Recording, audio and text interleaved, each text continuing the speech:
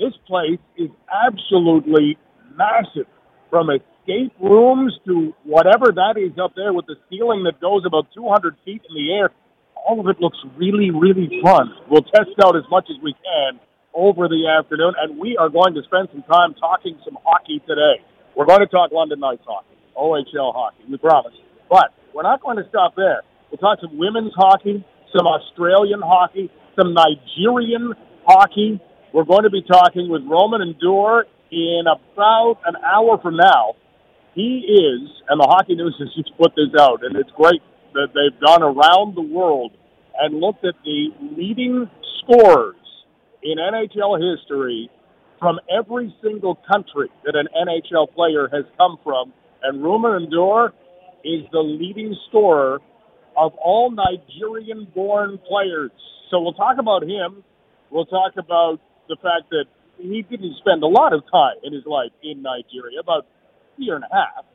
And then we'll go into things like playing with Wayne Gretzky. He remembers sitting with his dad, having his dad wake him up, and watching the Edmonton Oilers win Stanley Cups in the 1980s. And then in the 1990s, he's sitting in a dressing room, putting on shin pads, tying up skates, putting on his helmet, and there's Wayne Gretzky basically sitting beside him. So those stories coming up. We'll also talk with some London Knights. Cole Timken's hand, you wouldn't believe how quickly he can sign an autograph. He's putting another one down right now, and we've got a big, long line. The other thing we are going to do is we will be in conversation with April Clark, OUA Player of the Year in women's hockey. We're also going to hear from a couple of guys who are part of a touring team, and they have come from Australia and New Zealand, and they were at the Knights game on Friday night, and they are playing in 3 or 4 tournaments while they're here. But we'll talk about the growth of hockey in Australia. These guys have been playing for about 3 years, and you'll hear from that on the show. We are also going to give away our big, big prize because this is the official kickoff of Juno Week, and we want to thank everybody who has been entering for our ultimate Juno contest simply by putting down all of the top stories that we have had at 8 in the morning, at noon, and at 5 on 980 CFBL, emailing them to us. We have our winner announcement coming up in probably about 5 minutes. So that's something to be listening for if you have sent in any kind of contest entry. So lots of things on the way on London Live today as we are live from the factory. We'll take a walk around. In fact, you know what we should do? We should take a little walk around right now because we've got a big autograph line here. But to allow you to know exactly what is going on, this place is huge. You've got the adventure section, and the adventure section has these big, I guess, wheels and some of the wooden apparatus that you can climb up all the way to the top. And I'm telling you, this has to be about 200 feet in the air. If you've ever been out in the forest and you've done zip lines and things, that's exactly what this is kind of like. So, and look, there's former London Knight and former Western Mustang Aaron Nagy just walked by. You never know who you're going to find. A table of Alec Regula and Nathan Dunkley. And then, if we head a little further in, and you can't even see the end of this, but they have mystery escape rooms. If you have people who are, say, under the age of 5 years old, there's a smaller section. You don't go 200 feet in the air. In fact, I don't think you can get in the air in there. But 2, 3, 4 years old, you've got all kinds of things to climb on. You've got some arcade games. You've got that game where you shoot the basketballs through the hoop and see if you can make it to the next round. Some of these arcade games, they've got a Space Invaders game that is floor to ceiling. It's massive. So if you could play Space Invaders back in the 1980s and you could play it well, why not try it now in 2019? And then great big canteen section. So this is an absolutely incredible place. And today the London Knights are here kicking off March break and signing all kinds of autographs for everybody who is here. The Knights have 3 games left in their regular season, and then they will be starting playoffs in a little over a week and a half. So right now, they are seated at tables. It isn't too late. You can get yourself down to the factory. Scoresy is here, and you can check out everything that the Knights are doing and talk a little playoff hockey with them. So we'll take our first break on London Live. Up next, we will announce the winner of our Ultimate Juno Prize Pack, and we'll tell you what it is that they have won. Juno's kicking off. They will happen in 1 week from yesterday, so on Sunday. But it is Juno's week, and it really is. You're going to see all kinds of things taking place all over the city. Keep your eye out. I mean, I turned a corner at work this morning, and there's Ian Thornley, formerly of Big Rec, and he is all of a sudden walking the hall. So you never know who you're going to run into. He could be at lunch right now.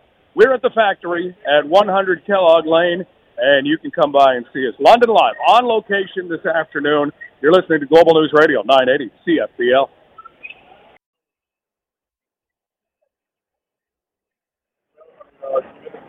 Coming up, we will talk some Knights hockey in about 20 minutes. Talk with a former member of the 2004-2005 team of the century, relive some memories, and talk a little bit about this year's team as well. But we're focusing in on some other parts of hockey today. Australian hockey, Nigerian hockey. We'll talk some women's hockey. And in just about 4 minutes, we'll speak with Sophia Caldwell, and she's the manager at Middlesex Center YMCA. There is something called Volt hockey, and I don't know if you've heard Volt hockey before. Not too many of us have.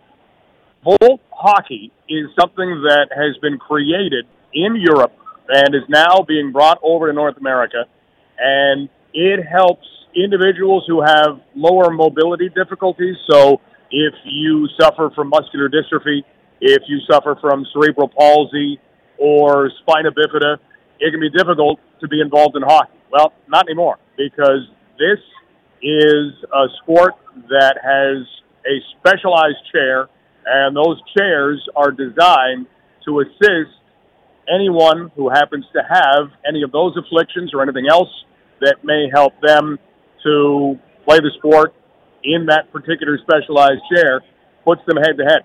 And it's pretty amazing to see it.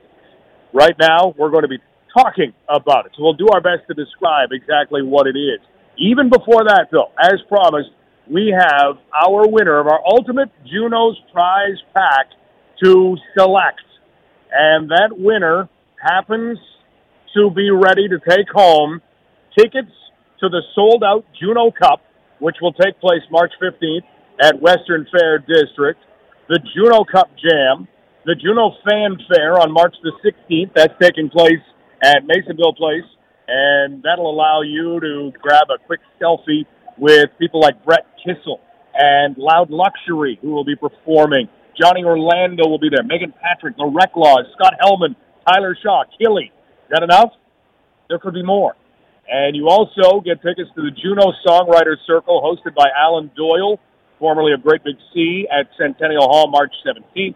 And also on March 17th, not only is it St. Patrick's Day, it is the 48th annual Juno Awards. You win 2 tickets to go and see the Juno Awards at Budweiser Gardens. So, all of that is going to be given away right now as we announce one name. If you have entered by email, thank you for doing that.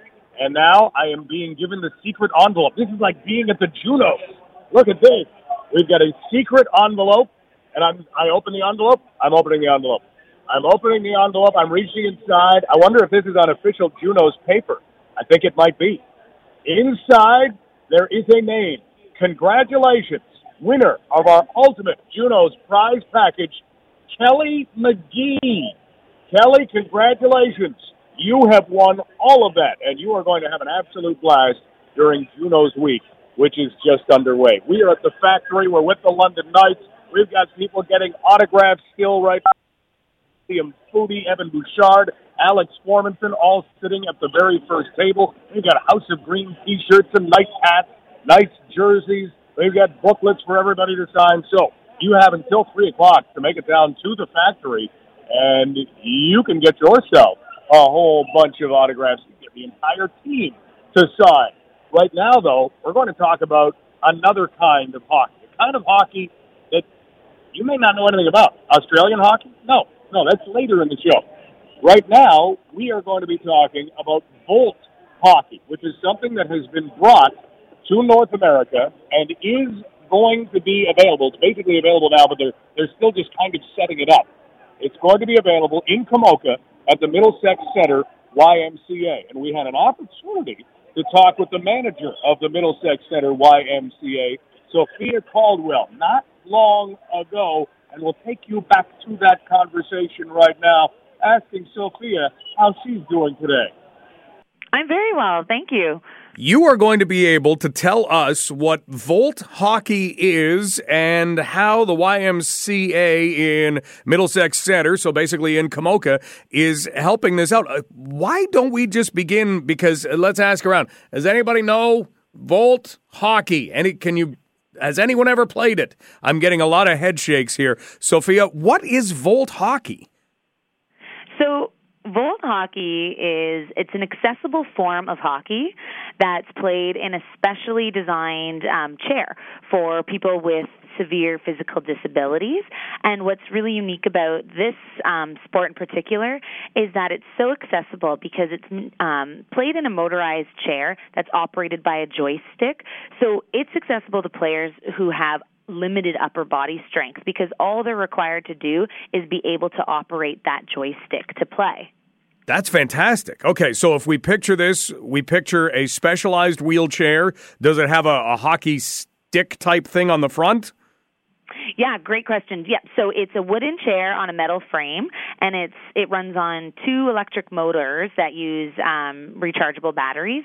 And so there's the joystick on the armrest, and then at the front there's the blade where they would use to maneuver the ball around the court. Okay, outstanding. Okay, so and this is something that you found out about how? So this sport originates from Denmark, and it came to Canada years ago through Variety Village, which is a recreation facility and charity out of Toronto. So they've grown up to 2 teams in that area, and they approached us about running the third. And so Variety Village Charity and the BMO Bank of Montreal put enough funding together for us to have 8 of these chairs made and shipped all the way from Denmark here to Komoka. Okay, so now that sounds like you've got the ability to have an entire game. You've got it. Yep. So we have 8 chairs. Currently, we've got 7 of 8 spots filled. We'd love to get 1 more, but right now we have enough to play a game, and we have certainly enough interest to grow the league. So the hope is that we won't just have 1 team here in Komoka. We'll inevitably have multiple teams, and then we'll get kind of a league style going where we would go to GTA and play tournaments and vice versa. Sophia Caldwell joining us, center manager at the Middlesex Center YMCA in Komoka. We're talking about Volt Hockey, which allows hockey to be played using wooden frames on metal wheelchairs. You operate those chairs using a joystick, and as Sophia says, they've got 7 of 8 chairs filled. Typically, who winds up playing Volt Hockey? So Volt Hockey it's open to kids age 6 years and up. So we have a total mix of ages right now signed up between 6 to 13, but we are open to it's meant for anyone 6 years and up really. So adults, youth, kids, and it's for anyone that has the physical disabilities, including limited upper and lower mobility. So it's definitely a very unique sport for participants who otherwise might not have access to recreational sports. What is it like to watch a game being played? It's incredible. It's very, very fast paced. I mean, these chairs, they turn 360 degrees on a dime, and they can reach up to 13 kilometers an hour. And so we've had professional Volt Hockey players down all weekend helping us launch the sport, and it's amazing the skill that is required for this sport, and how they're able to maneuver these chairs and the ball. So you've got a stick kind of on the front of the chair. Mm-hmm. Other than that, do you use goalies or goalies not allowed? What are the kind of the rule differences? So it is typically played 3-on-3 with 2 referees, and there are 2 nets actually at either end of the court, so there is a goalie in place. Okay. And that goalie would be in a chair as well? The goalie would be in a chair, yep. I'd say the one main difference between this and the hockey is that it is non-physical, so it is a non-contact sport. So if we think about wheelchair rugby or wheelchair basketball, they can wind up being incredibly physical sports. This one, not as physical. Not a physical sport, and so definitely focus on skill and camaraderie and sportsmanship, and being that too, these chairs cost up to $10,000 a piece, so they are meant to be really well maintained. Sure. Well, Sophia, if someone is interested in filling that 8th chair and maybe taking part in a game against the GTA at some point, how do they contact you? So they can call the Middlesex YMCA, and we can answer any questions that they may have. And I did want to make note that the YMCA is a charity, so if financial barriers are a thing to any family, then we will work with them to overcome that and provide subsidies so that their kids have access to this program. That's fantastic. I hope that you get a full-blown league going sometime soon. Thanks for the time.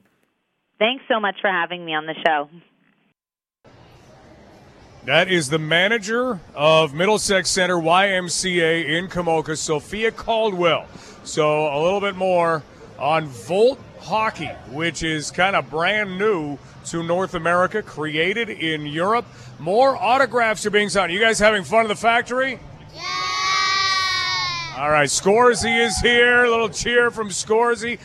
Are you having that much fun or way more fun than that at the factory?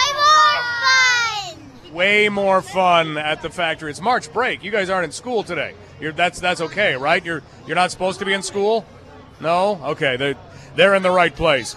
The London Knights are at the factory until 3 o'clock this afternoon, and they are signing all kinds of autographs. You have an opportunity to play around at absolutely everything. It's amazing to see what you can jump, climb, jump over, fall from safely. Fall from on purpose. Here at the factory. We'll talk more about that in our next half hour. Jacqueline LaBelle has news coming up next. This is Global News Radio, 980 CFPL.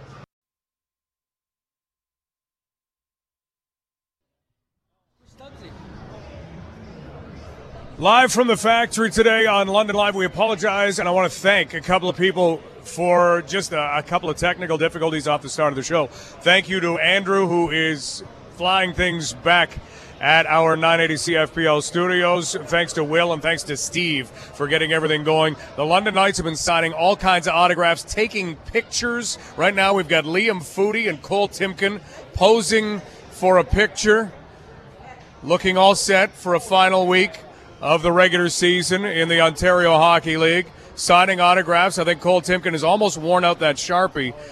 How long does it take you to perfect your autograph, Cole? When would you say, because you've been in the league a couple years now, when were you finally comfortable with, that's the one right there? I mean, my first year I kind of just freewheeled it and put number 15 like at the end of it. But I mean, the past 2 years I've been getting used to like my same old signature. It's pretty quick, but you can see the C and the T stands for Cole Timken, and then got my 15 there. So I got her figured out now. You get asked to sign a lot of things. You just signed a Denver Broncos hat that looks like it came from about 1962.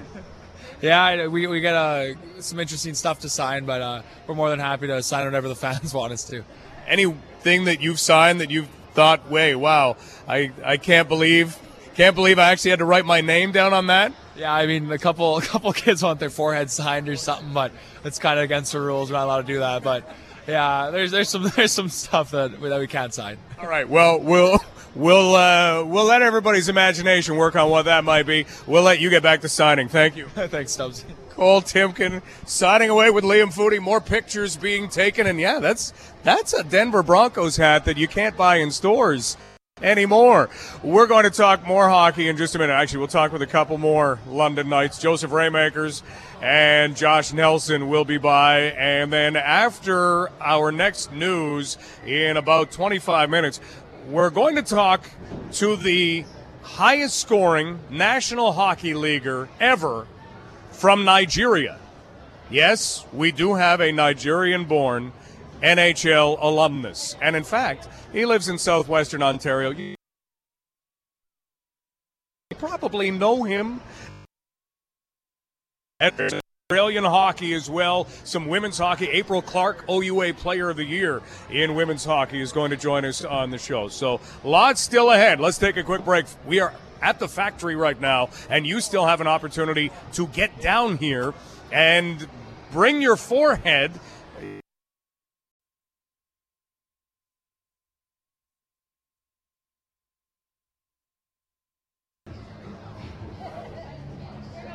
Back at the factory, Nigerian hockey and Australian hockey coming up. We'll talk some London Knights hockey right now as the Knights continue to sign autographs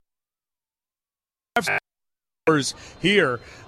You guys are missing out if you do not get yourself down to the factory by 3 o'clock this afternoon.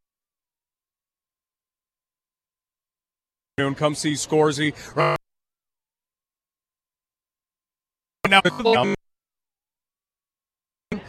and Joe decide when to begin the playoff theater, or is it even an if? Do Joe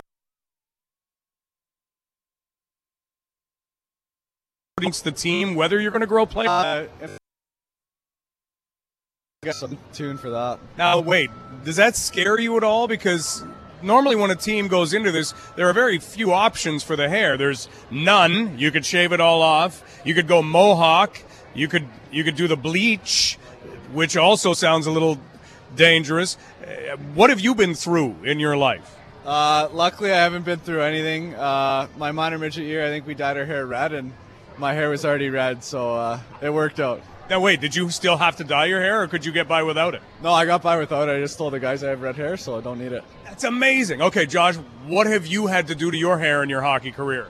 Well, I remember my first year I had to do the little Patty Kane sideburns there, my first year. Then last year I don't know if we did any, but this year I think Formo was going to cut my hair, maybe gave me a nice mullet for this playoff.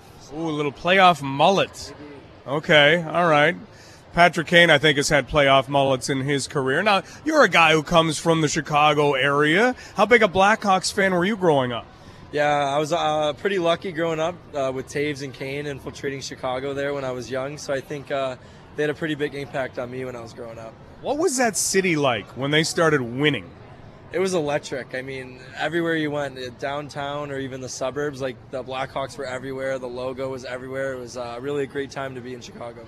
We're talking with Josh Nelson and Joseph Raymakers at the factory. Joe, you were honored on Saturday night, graduating player. Can you believe graduating? How fast does this go?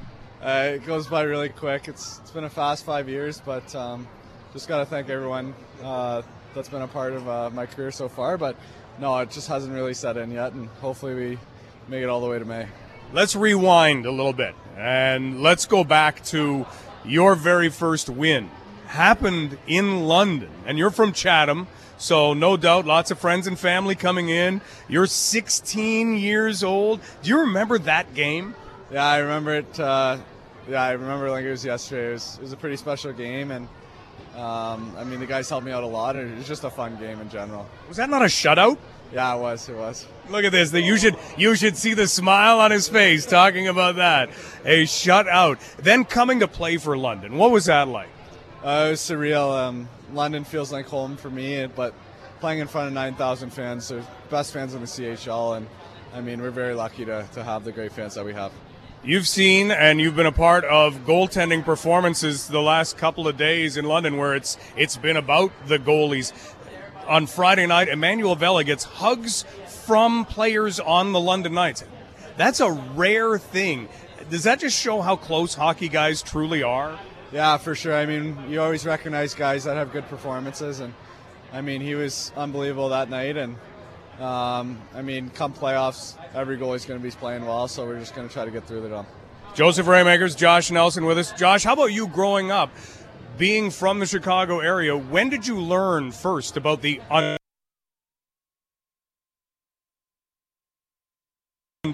Bulls and the Bears? I imagine the OHL is down just a little bit in terms of news in Chicago. Yeah, it's funny. I think for for my parents, school was always a pretty important thing, so they would always speak about college, like how they went to college and everything like that. And back home we have like the NHL Network, and the only time you ever see the OHL is on like Saturday showcases or like even just when the Memorial Cup's on. So I think when I was like 14, 15, I started to hear about the OHL a lot more, and then once I turned 17 and I came here, that's when I really knew. When and how did that come together for you coming to the London Knights? It was funny. I just finished my midget minor year, and I got invited to rookie camp up here in London, and played pretty good. And that summer we had talks with London, and then it all finally worked out, and I'm here. Been here ever since. Now you're almost like a full-fledged Londoner. Yeah, literally. Well, guys, congratulations on the year both of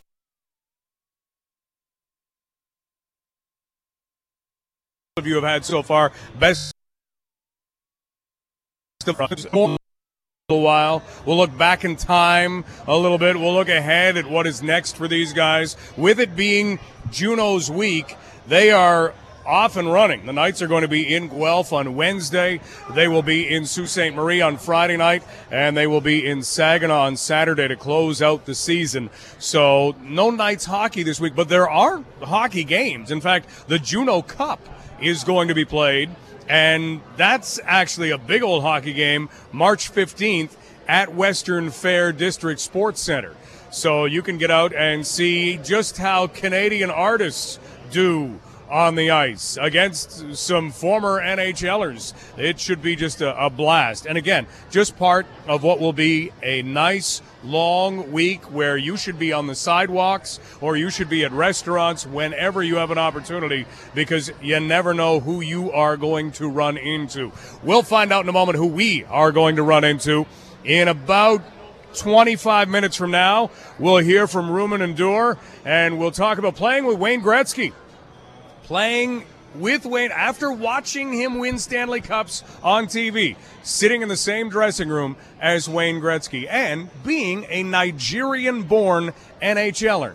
And the Hockey News has come out with a list of its top scorers from all kinds of countries all around the world, and Ruben Endure is number one among Nigerian-born players. So we'll talk about that too. This is London Live. We are at the factory this afternoon. If you've never been here, well, you can't just come and see it all in about 2 or 3 minutes. Reserve some time, because this is a great big place. Put on the green socks and race yourself around, because there are all kinds of things to bounce on. If the kids seem like they have too much energy already for March break, I'm thinking 2 or 3 hours at the factory, and they'll be pretty quiet. A lot of napping through the rest of March break. So you have that opportunity to come and see the London Knights until 3 o'clock right now at the factory at 100 Kellogg Road in London. This is London Live. You're listening to Global News Radio, 980 CFPL.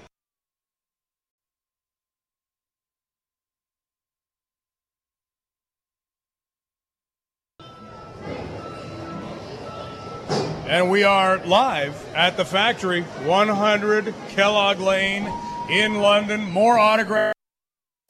Cole Timken, I think, has officially worn out that first he has signed so far. Our Knights assistant coach and former Knight, Dylan Hunter. And you're now trying to squeeze through a tube. Well, let's kind of look back, because this year the team 2004, 2005, and that is still a team that will always rank up as one of the best junior teams ever. Ruan Miranda is giving your record that year, because you won 59 regular season games, night after night after night. It's tough. It's usually when you have a good team, you start relying on certain guys to score, or so a goalie's making huge saves. So to win that many in a row, you have to have guys playing every night, and when one's not playing, another one is. And, just the motivation to try to be the best. Sometimes you can kind of relax a little bit and on a Sunday afternoon and don't really feel like being there, and hopefully you score on the power play. But to put as many as they have up, it's special. We don't always realize the grind that hockey can be, and then the weekends that are 3 games in 2.5 days, and that's Sunday. Sometimes you just think, How are we going to get through this? How did that team do that? How did you find that motivation? I think it's just having 4 lines and 6D to play. We always laugh. There's nothing worse than setting up on warm-up and, when your legs are not there, and you're going, how am I going to get through this next 60 minutes? And, just having everybody playing and having 4 lines and 4D or 6D, it's their minutes and everything's good. Dylan Hunter of the London Knights with us as we are here at the factory. The anniversary of Corey Perry's 8-point game just went by. And in that game, you scored the first goal. He assisted on that. And then Brian Rodney scored a goal. Corey Perry assisted on that. And then I think Rob Schremp scored a goal. Corey Perry assisted on that. He had a goal and 7 assists. Do you remember much from that one? I do. Because I know Anthony Stewart really well. He was on Kingston. So he said the guys had to jump on me, try to pull the fire alarm between the second and third. But it was just one of those games. I mean, you have chances, and everyone just started scoring. And, Corey got goals for the first time. 1 goal, 7 assists. But that's just it. I mean, you would think, wow, that would be something you'd want to talk about every day of your life. Yeah. It doesn't end up being like that, right? No, it's it takes a certain guy. Some guys do, some guys don't, but he's one of those guys that would rather not just bring it up and talk about a win that we had or a comeback victory, that kind of thing. But we always give him the gears every time Stewie's in. He always gives him the gears, calls him a bad guy for running the score up. But when you go back to that year and starting playoffs, you guys, even though you were as good as you were during the regular season, there was no guarantee. And there always seemed to be a confidence about the team, but it's not like you. Is that something that helped you as a team? Yeah, I think we had good leadership. We were a pretty old group. I think the best thing that happened was losing in Game 7 the year before to get back, so we didn't want to have that feeling ever again. And but we laugh now, looking back at it. I'm sure we're more confident than the coaches or anybody, just because now you look at some of the teams and they're pretty good. But you got Mike Richards and these guys on other teams, Jeff Carter's, and we were confident for sure. But there was some solid competition that we were lucky enough to get through. You win a championship, first championship, and then in junior, how do you work on feeling good that you've won a league championship but still have the Memorial Cup? Is it a very quick celebration? It is. Yeah, it is. It's a lot of it has to do with I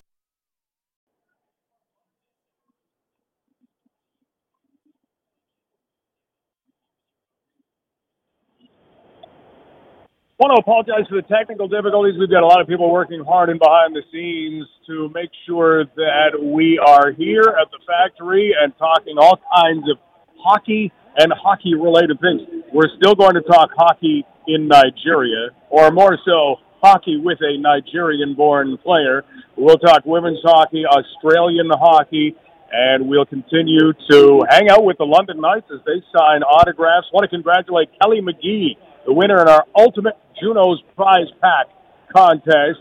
And I also want to let you know that if you missed the story that Dylan Hunter was telling about Sidney Crosby, here it is, because it's one of the best hockey stories that really puts into perspective what that team of the century went through in order to win the Memorial Cup in 2005. Dylan was a player on that team, and he was talking about all the things that they had heard about Sidney Crosby, that he was the next one and this supreme prospect. And they went into that first game of the Memorial Cup against Sidney Crosby and Rimouski and thought, well, he still plays hockey, right? He's kind of like us, right? He can't be that good. And the puck drops. He wins the face-off cleanly, makes a move on 2 guys who would go on to play in the NHL, and then sets up a teammate for a one-timer that rings off the crossbar. And they immediately looked at each other on the ice on the bench and said, yeah, he's special. Brandon Prust looked at Dylan Hunter and said, you know what I'm going to do? I'm going to back up more off the next face-off. I'll back in a little bit more. We got news now with Jacqueline LaBelle, and then more from the factory on London Live on Global News Radio 980 CFPL. We are at the factory at 100 Kellogg Lane in London, and it's a place it is hard to describe. I know that's kind of our job as people who talk on the radio, but it is difficult to describe exactly how wild and how amazing this place is, how many different things there are. You're looking at trampolines and a course that takes you up to the ceiling, things for people who are under 2 feet tall. It's got everything, absolutely everything. And today, it has the London Knights as well, and the Knights have been signing autographs, talking playoffs, telling stories with all kinds of people all afternoon long, and they're going to be here until 3 o'clock. So you still have time to get yourself to the factory at 100 Kellogg Lane. We're going to be talking all forms of hockey this hour. A little more London Knights for sure. We'll tell you what the playoff scenarios are for the Knights. We are also going to be talking women's hockey. We are going to take you back to a conversation we had with some players who are touring this area from Australia. They're playing in a few hockey tournaments, but on a big tour all the way from Australia and a couple from New Zealand. First, though, the hockey news has gone around the globe, speaking of Australia and New Zealand, and the hockey news has put together a list of the leading scorers who've played in the NHL from each individual country.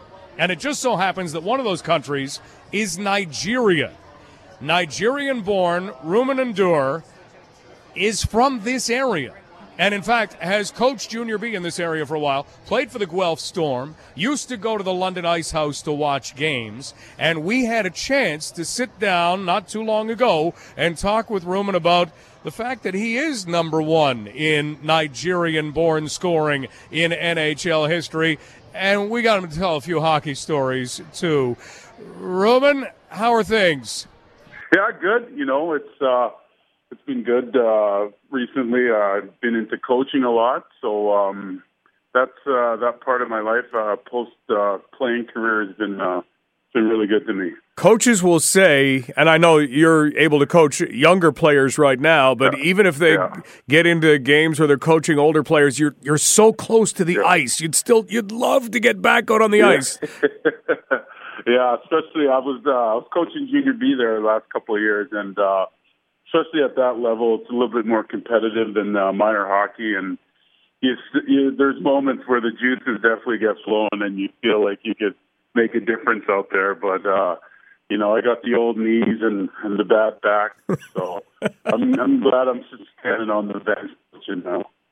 Well, you had a tremendous career that took you all over the world, and if we look, the Hockey News has just done a bit of a special on the highest scoring players from any country that has someone who has, been born in that country. You become the highest scoring Nigerian-born NHLer ever. That's a title right there. You know what? I'm actually really proud of it. You know, it's funny to look back on it and think there's a Nigerian that's the scoring leader and for all of hockey. You know, so it's pretty cool. You know, I actually I'm really proud of being born there, but I'm just as proud to be Canadian and to have something like that. An accolade like that. It's pretty special. Your family moved from Nigeria. You were just small, but eventually got into hockey. What was it that got you into hockey? I think it was just growing up like any other Canadian kid.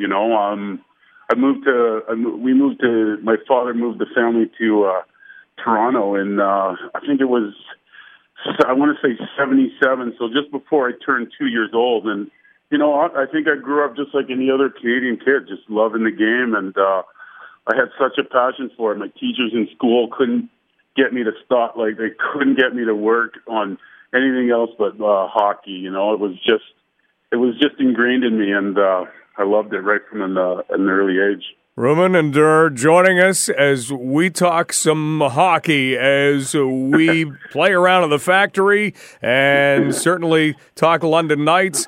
You played against the London Knights as a member of the Guelph Storm. Now, when did you start to realize that, hey, you know what, I can do this, and that you might be able to get to higher levels? Yeah, I think, how old would I have been? I think I was around 14, 15, I kind of was always a bigger kid, and I thought I thought if I kept working hard, good things would happen. And as it was, my father moved the family to St. Thomas, Ontario in 1989. And so I grew up watching the Knights from that age, from about 14, 15. And the Knights were it was a dream to go to the old London Gardens and watch them play there. And that's the only team I ever wanted to play for, So I ended up getting drafted to Guelph. I figured out, later on that there's a process, there's a draft, whatnot. So I ended up getting drafted to Guelph, which was the greatest 3 years of my life playing against London. But, it was just always a dream that I think it started by going to those London Knights games. We were talking with Ruben Nadur, and then you wind up making the jump to the National Hockey League with the Sabres, with the New York Rangers, even a little time with the Atlanta Thrashers. Not many people can say they've been a member of the Atlanta Thrashers. You get to do that. Yeah, no, it's great. When you look back on the journey, you just have so many great moments. And, getting drafted there in Hartford, by the Buffalo Sabres was just a great moment for me. And that family could be there and share that moment with me. It was great. And then, I went to Rochester, the affiliate for Buffalo, and I won a Calder Cup my first year in the American League. So, you look back and you have so many great memories playing with Wayne Gretzky in New York, playing in Wayne's last ever game. You look back, and I think I'm really, really proud of some of the things that I accomplished. Roman, what's it like to be in a dressing room and Wayne Gretzky is there and he's on your team? Yeah, it was. You know what? I say this to my buddies a lot, and I remember when I was 10 years old, my dad used to let me stay up because Edmonton was playing on the West Coast, so the games out east here were, a bit later. So I got to stay up and watch them win cups. And I was 10 years old and I remember those nights and I can vividly remember those nights. And then some 12, 13 years later, I'm actually sitting in the dressing room beside him. It's not like it's a fairy tale, and I just think I was just blessed, to have opportunities like that. It's been amazing. We mentioned you are the highest scoring Nigerian-born player in NHL history. Do you happen to remember any assists where you kind of threaded a pass through to old number 99 and he buried it? I remember a couple in practice, but not in games. So, no, there wasn't too much. You know what? I was just trying to get the puck out of the zone. And if I got close to the blue line, I was trying to dump it in. So I just stuck to what I knew how to do, real simple hockey. So not a lot of feeding it on the power play to Wayne. You also got to play in England, in Austria. Yeah. What was that experience like as a player? Yeah, it was great. It added about 4 or 5 years to my career at the end there. I got to experience a different style of play, especially playing in Slovenia. I mean, the English game is a lot like the North American game. It's very tough, a lot of fighting. But when I played in Slovenia and Austria the 1 year, I got to learn. I got to improve my skill a little bit and play on the big ice surface. I got to learn a different part of hockey that maybe I wouldn't have if I stuck around in the American League back here in North America. So it was great. Like I said, it added about 4 or 5 years towards the end. Had a lot of fun doing it and wouldn't change anything for the world. There were times you had to drop the gloves, being a bigger guy, and in the American Hockey League, sometimes that is a tough job, night after night. How do you do it? Yeah, it's tough. It really is. I think, a lot of your fans would have watched maybe the Ice Guardians Netflix show, and I recommend everyone watching that show just to get a sense of it. And like you said, it's tough. I was a 20-year-old kid going there in the American League, and that is a tough league. I mean, I don't know what it's quite like now. It might be a little bit different, but when I was there, there's a challenge every night going into Hershey, going into Portland, going into Philadelphia, it was no picnic, but you had to be ready, and I think it prepared me for a lot of things that I have to face, post career as well. And that's got to be an interesting thing to look back at, because if you can do that, if you can get up there every night, you can do pretty much anything, can't you? That's exactly right, and I think I just touched on that earlier. It prepares you for the battles of just regular life. You got to be ready, and if you're not ready, if you're a little too timid, you'll get found out, and you just want to be there for your teammates. Make sure you support them. Make sure they feel comfortable out there. So I tried to do that and had a little bit of success at it. It was a lot of fun. Well, Roman, it has been fantastic being able to talk to you right now. And again, congratulations. I hope it's an honor that you hold forever. I don't know how big hockey's getting in Nigeria, so you may be safe at least for a little while. For a little while, yeah. No, thanks a lot, Mike. This has been great. Just to let people know there's a Nigerian goal scorer out there. It's pretty cool. Exactly. We'll talk again. Take care.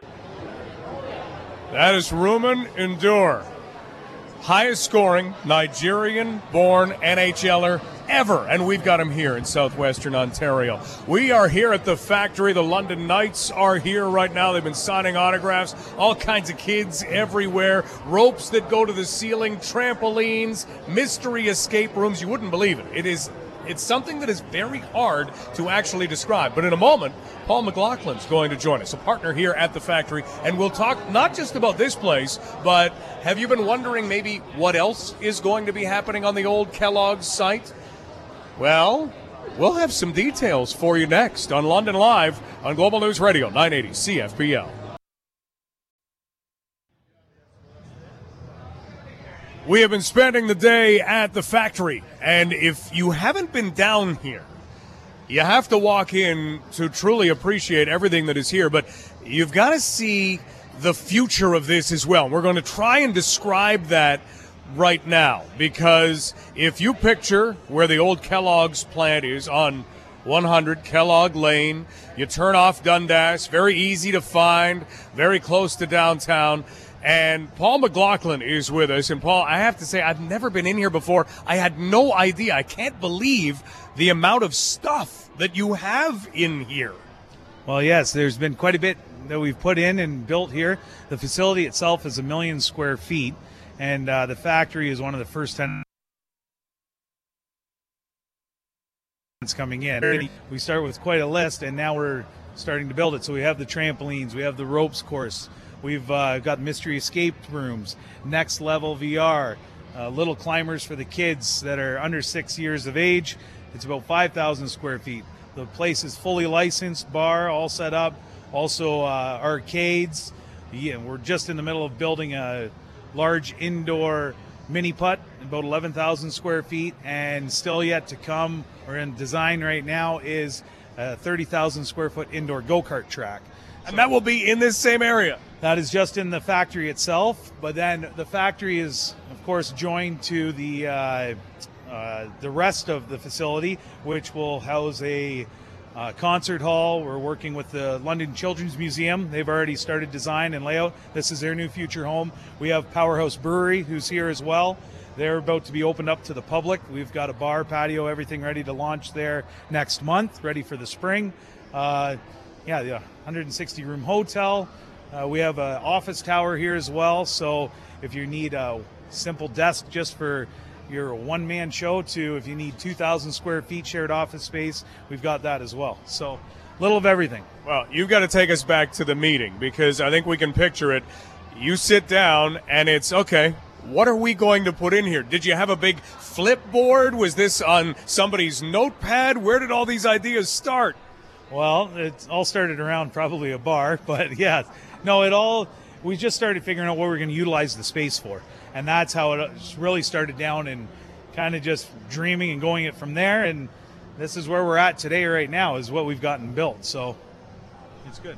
Paul McLaughlin with us, partner here at the factory. Now, you do have a real theme that you want to add into this, and that theme is a true education component. You mentioned the Children's Museum, so you're bringing kids down. Here at the factory, you've got kids down here, and I guess maybe we can look at the mini putt. How do you plan to structure the mini putt so that you've got education going on at the same time? Yeah, so the mini putt, what we're trying to do there, we want to have a Canadian theme, so it's going to be East Coast to West Coast. It's 11,000 square feet, so we want to be able to have a Niagara Falls hole and have a hole for like Fundy Bay and have all the, all just things that I guess staples of Canada. So CN Tower, we want to put a full live, not a live moose, but a to scale size of a moose to your beavers, everything. So with a really different twist to it, all indoors. So then kids can see just how big a moose is, because you run into a moose in the wild, you're not supposed to hang around that spot very long. To see how big one is, that would amaze, I think, the parents of the kids, let alone the kids. Exactly, and that's one thing also too at the factory we've kept into our, I guess, our biggest thing for our hearts is what this place once was. This was a staple in London community for a century. It's employed generations of people, so we've kept a lot of the natural stuff here, or not natural, but some of the workings. In the corner we show a whole bunch of hydraulic lines of how it used to be ran, and there's a video clip running showing all the process and the rooms and what everything's all set up.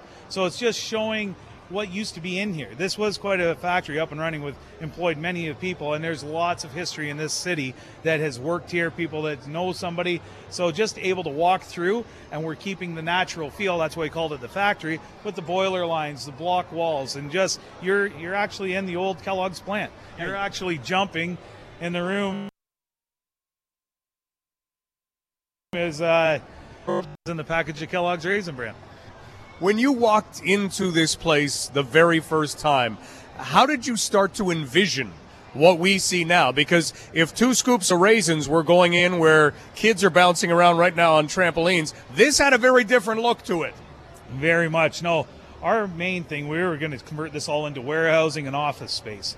So do large industrial storage, and actually back in the arcade area, you can look through 2 windows, and there's a room of racking. It's 85 feet high, and that will still be in storage, and we actually have Drexel Industries on site here that we have 250,000 square feet of warehouse space that they will be doing, and that's what we would plan for here. But when we've seen all the, I guess, different floors and areas and not near loading docks, that's when we started thinking, what else are we going to do? Well, we've thought about working with the London indoor soccer parks to having this as a stage theater. We were working with people in Toronto all the way to California. That wasn't working out, so it just kind of worked and evolved into this.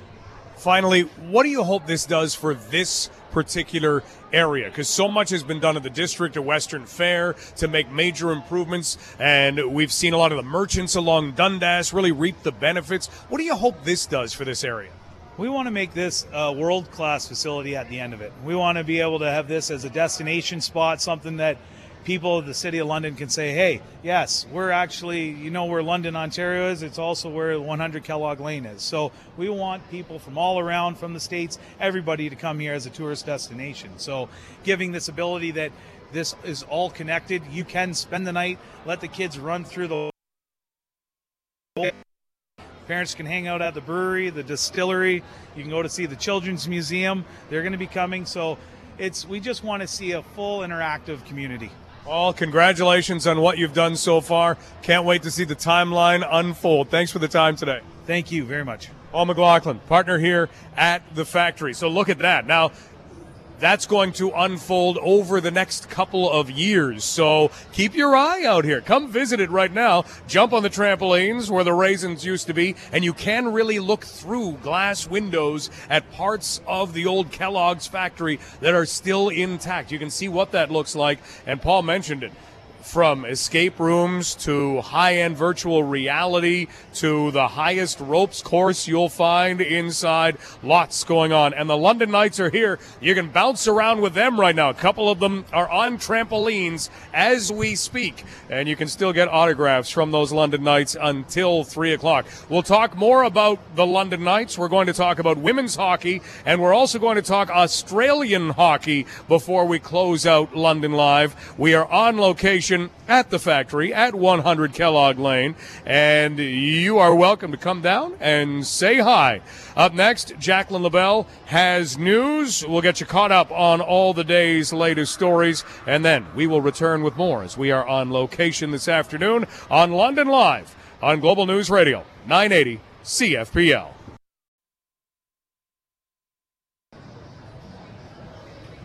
Something to watch for this week. The province is looking at a single-use plastics ban. So any single-use plastics. This is going to get interesting. Environment Minister Rod Phillips says the government's been looking at it. They're very open about this, to suggestions. City of Kingston's been in on this a little bit. So we'll investigate that as the week goes along. We are here at the factory right now with the London Knights until 3 o'clock. Scorsese all over the place. Scorsese's manager is retiring at the end of this year. We'll have to talk to him about life kind of besides Scorsese. Living life alongside a mascot. Skating, ATVing, zip-lining today. That's exactly what's going on. So all kinds of great things happening. The Knights themselves are in a battle right now for top spot in the Western Conference. Here's kind of the way the scenarios all shake out. This is a great week to follow OHL hockey. Even if you haven't done it yet, start now. This is a good week. London, Saginaw, Sault Ste. Marie, and Guelph have kind of been playing each other over the last week and a half, and they sit 1, 2, 3, and 4 in the Western Conference. The Knights are 4 points ahead of the Saginaw Spirit. The Spirit have a game in hand. They'll make that up tomorrow against the Sarnia Sting. And then Saginaw plays London and Sault Ste. Marie the rest of the way. Sault Ste. Marie twice, the Knights once. The Guelph Storm can't really catch anybody right now. It seems like they're going to be fourth. They will sit fourth even if they were to win all of their games and Sault Ste. Marie were to lose all of their games. Guelph would still be fourth based on not enough wins. Sault Ste. Marie and Saginaw are going to battle it out for the West Division crown and either the number 1 or the number 2 seed. The Knights have already clinched the Midwest. Now they're trying to clinch Western Conference number 1 and home ice advantage through to the OHL Championship Series for whoever winds up getting there. That's as far as you would have home ice for. So that's playing out over the next week. We will be everywhere that the Knights go. Guelph on Wednesday, Sault Ste. Marie on Friday, and Saginaw on Saturday. Up next, we are going to talk a little women's hockey. April Clark is going to join us. We had a chance to talk with April. She is the OUA Player of the Year in women's hockey, and that's a pretty significant honor when you consider all of the great female hockey players in this province. She's next on London Live. You're listening to Global News Radio 980 CFPL.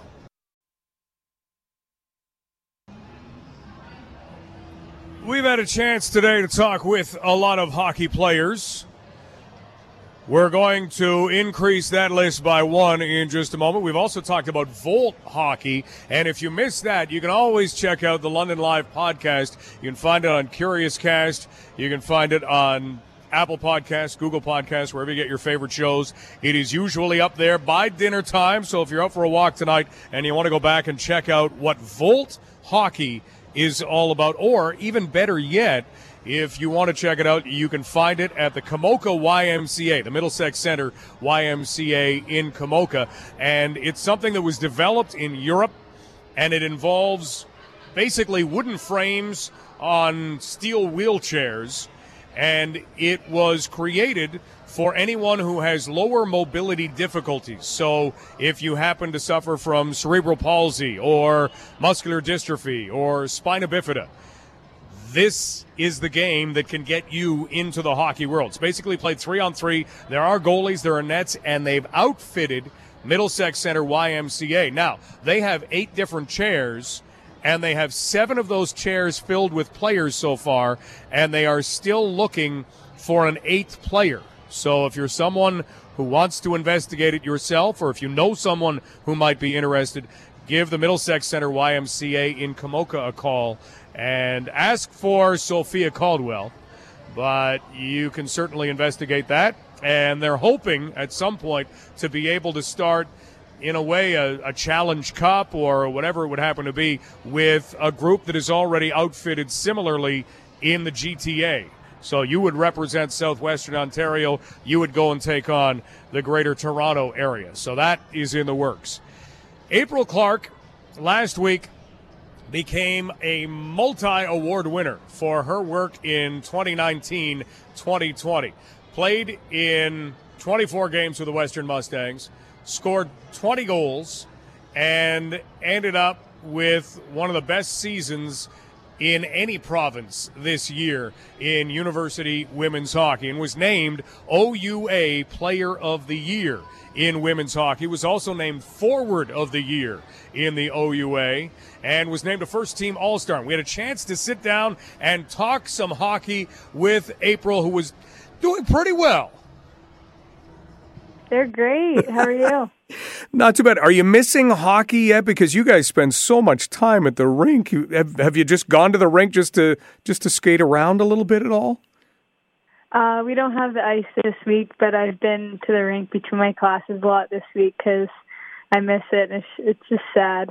Thompson Arena has a very distinct smell to it, and I think it's one of those smells that you do miss if you're away from it. So that's good to hear that you're able to still go and hang out. You racked up all kinds of hardware. We've got to recognize this season. Let's look at things individually for just a second, because you've been named OUA Player of the Year, Forward of the Year, a first-team All-Star. If somebody scores 20 goals in an 82-game season in the NHL, that's considered a really good year. Look, they scored 20 goals. You did it in 24 games. What's this year been like for you? Honestly, it's been undescribable. It's been a great season.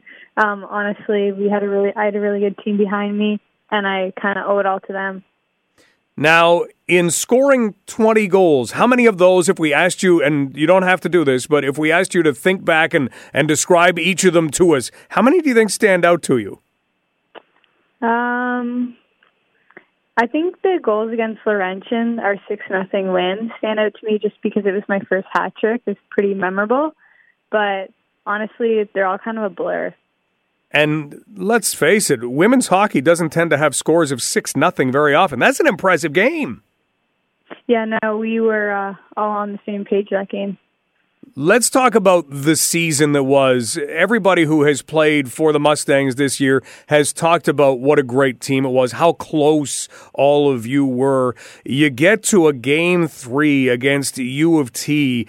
How close were you guys to winning that series? We were really close. I mean, it was tied in the third period, and they got a late one.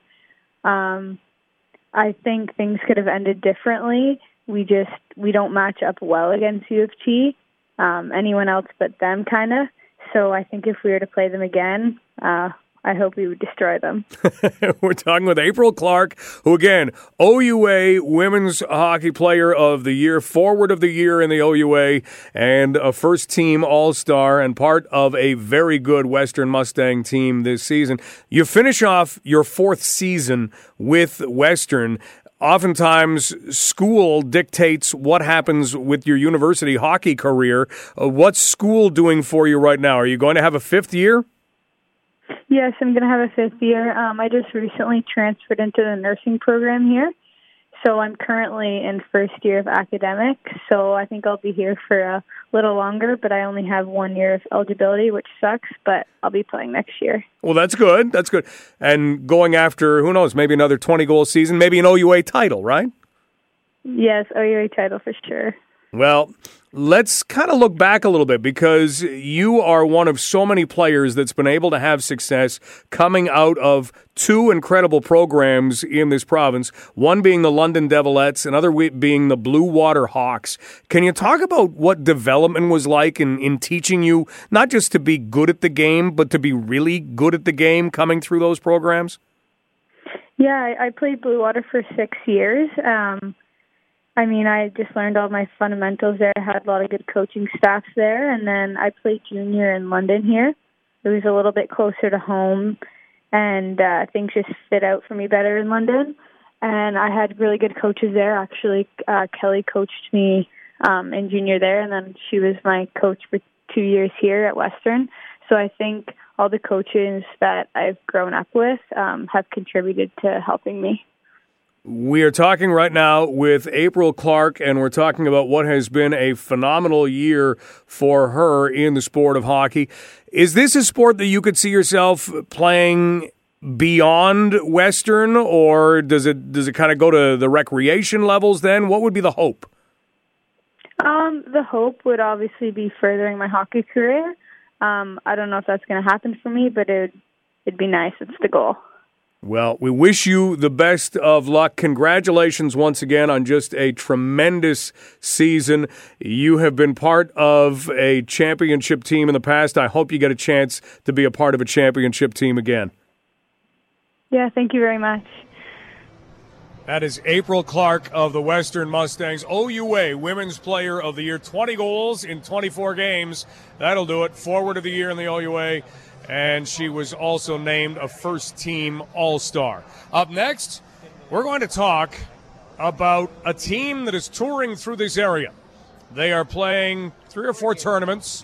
They were at the Knights game on Friday night. And if you happen to see them, they've been wearing a lot of their jerseys and sweats around, so it's easy to pick them out. You'll see them. They say Queensland Cyclones. You think Queensland Cyclones? Listowel Cyclones, right? Somebody spell that wrong on your jersey there? Nope. Queensland Cyclones. They are from Queensland, Australia, which is a state/province in Australia. They picked up a couple of players from New Zealand, and they are making their way through. We'll take you back to a conversation that we had with 12-year-old Caleb and 14-year-old Mackenzie at the Knights game on Friday night and talk a little bit about how they even got into hockey. Both of them have been playing for 3 years. So how does hockey get started in Australia and New Zealand? Well, it isn't as crazy as you think. You don't have to trade Wayne Gretzky to the Canberra Kangaroos in order to make it happen. It has developed pretty organically, so we'll have the story on that and how these guys are liking southwestern Ontario so far. You're listening to London Live. We are at the factory at 100 Kellogg Lane today with the London Knights. Come down and try the highest ropes course inside anywhere that you can find. The trampolines, they have next-level virtual reality escape rooms here, and as we heard from Paul McLaughlin, if you missed it about a half hour ago, go and check this out on the podcast later today, because Paul's talking about what this area is going to become. They've got a hotel in the works. They have a brewery that's already brewing and is going to be open. You can head in there and sample what's being brewed there. And we've also got all kinds of other plans for this area that will make it really a one-of-a-kind spot, not just in London, but pretty much in any city you want to select anywhere around. So the factory located at 100 Kellogg Lane in London. That's where we are this afternoon. You're listening to Global News Radio, 980 CFPL.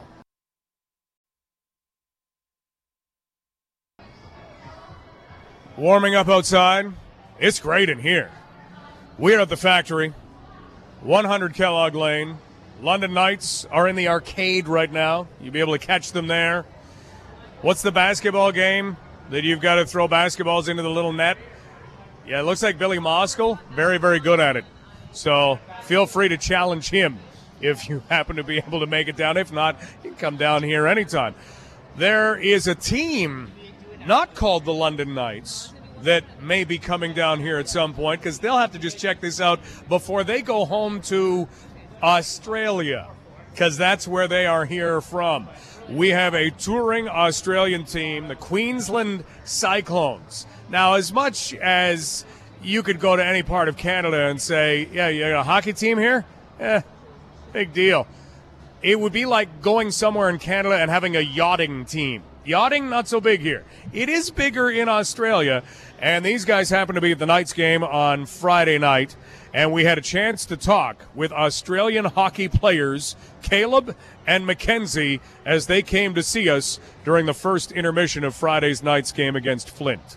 Caleb and Mackenzie, two members of the Queensland Cyclones, joining us in the broadcast booth. And when we say Queensland, we mean the Queensland in Australia. And here they are in southwestern Ontario. Caleb, let's talk a little bit first off about how old you guys are. How old are you? I'm 12. 12? Mackenzie? 14. 14. And how long have you guys been playing hockey? Caleb? My third year. Third year, okay. And Mackenzie? Yeah, my third year this year. And how did you guys get into this game in Australia?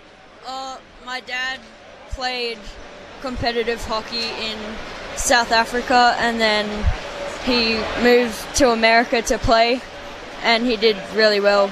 And he moved to England and then came back, and then I started playing because of him. Now, wait a minute. Have you lived in Australia all your life, or have you lived in some of these places too? I lived in England for like 6 weeks, and then I moved to South Africa for like 2 years, and then I moved to Australia, and I've been there for the rest of my life. Wow. Okay, Mackenzie, how did you get into this game? Well, my aunt's Canadian, so it just kind of happened. That is fantastic.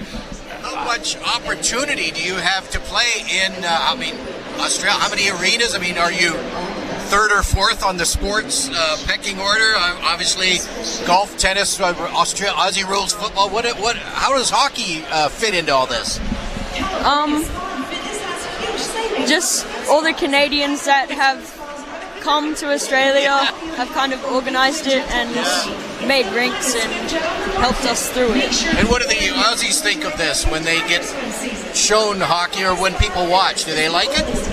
Yeah, but they're also really surprised. Like, they always say, hockey, Australia, what? Mackenzie, what do you think of the game so far here? Oh yeah, it's a lot faster paced than Australian hockey. Yeah, it's a lot faster paced than most of us play even around here in hockey. Don't worry, these guys are just good. How about the NHL? Do you guys follow the National Hockey League, or you guys have a professional league in Australia? Caleb, do you follow that at all? Yeah, I like the NHL. Yeah. Can you watch games in Australia? Yeah. Yeah? It's just kind of on in the morning. Start at 7 o'clock in the morning, I guess. Yeah. Normally pretty early. See, we used to have Saturday morning cartoons. Australia has Saturday morning hockey. So let's talk finally about what you guys are going to do here. Mackenzie, you're playing in how many tournaments? 3 or 4, I think. 3 or 4 tournaments. How long are you guys here for? 2.5 weeks. 2.5 weeks. What do you think of southwestern Ontario? You guys get winters in Australia. Do you get this kind of snow and weather? Not at all. No. Do you like this kind of snow and weather? Yeah, it's really cool. It's good for 2.5 weeks. After that, it's not good anymore. You want it to end. We'd like to come to Australia and enjoy your winters. Can you guys surf in the winter? Yeah. Yeah, okay. Yeah, that makes winter a whole lot more fun than what we have here. Guys, thank you so much for being here. Best of luck. Enjoy southwestern Ontario, and good luck with your hockey careers. Thank you. Thank you. That is from Friday night. Caleb and Mackenzie of the Queensland Cyclones came to visit us in the broadcast booth. They can surf during the winter. Could you imagine? It is starting to get pretty hot during Australian summers, but I think we'd trade. Can we put together a tour of something? What could we go touring to Australia for? What do you think? I have no answer. None. Can't play hockey. None. No, but we've got to think something up. Email me, Mike at 980cfpl.ca, if you can figure something out. Thanks to Caleb. Thanks to Mackenzie. Thank you to Paul McLaughlin. Thank you to everybody who had us here today at the factory. One more wave from Scoresy as the London Knights are going to begin to make their way out of the factory.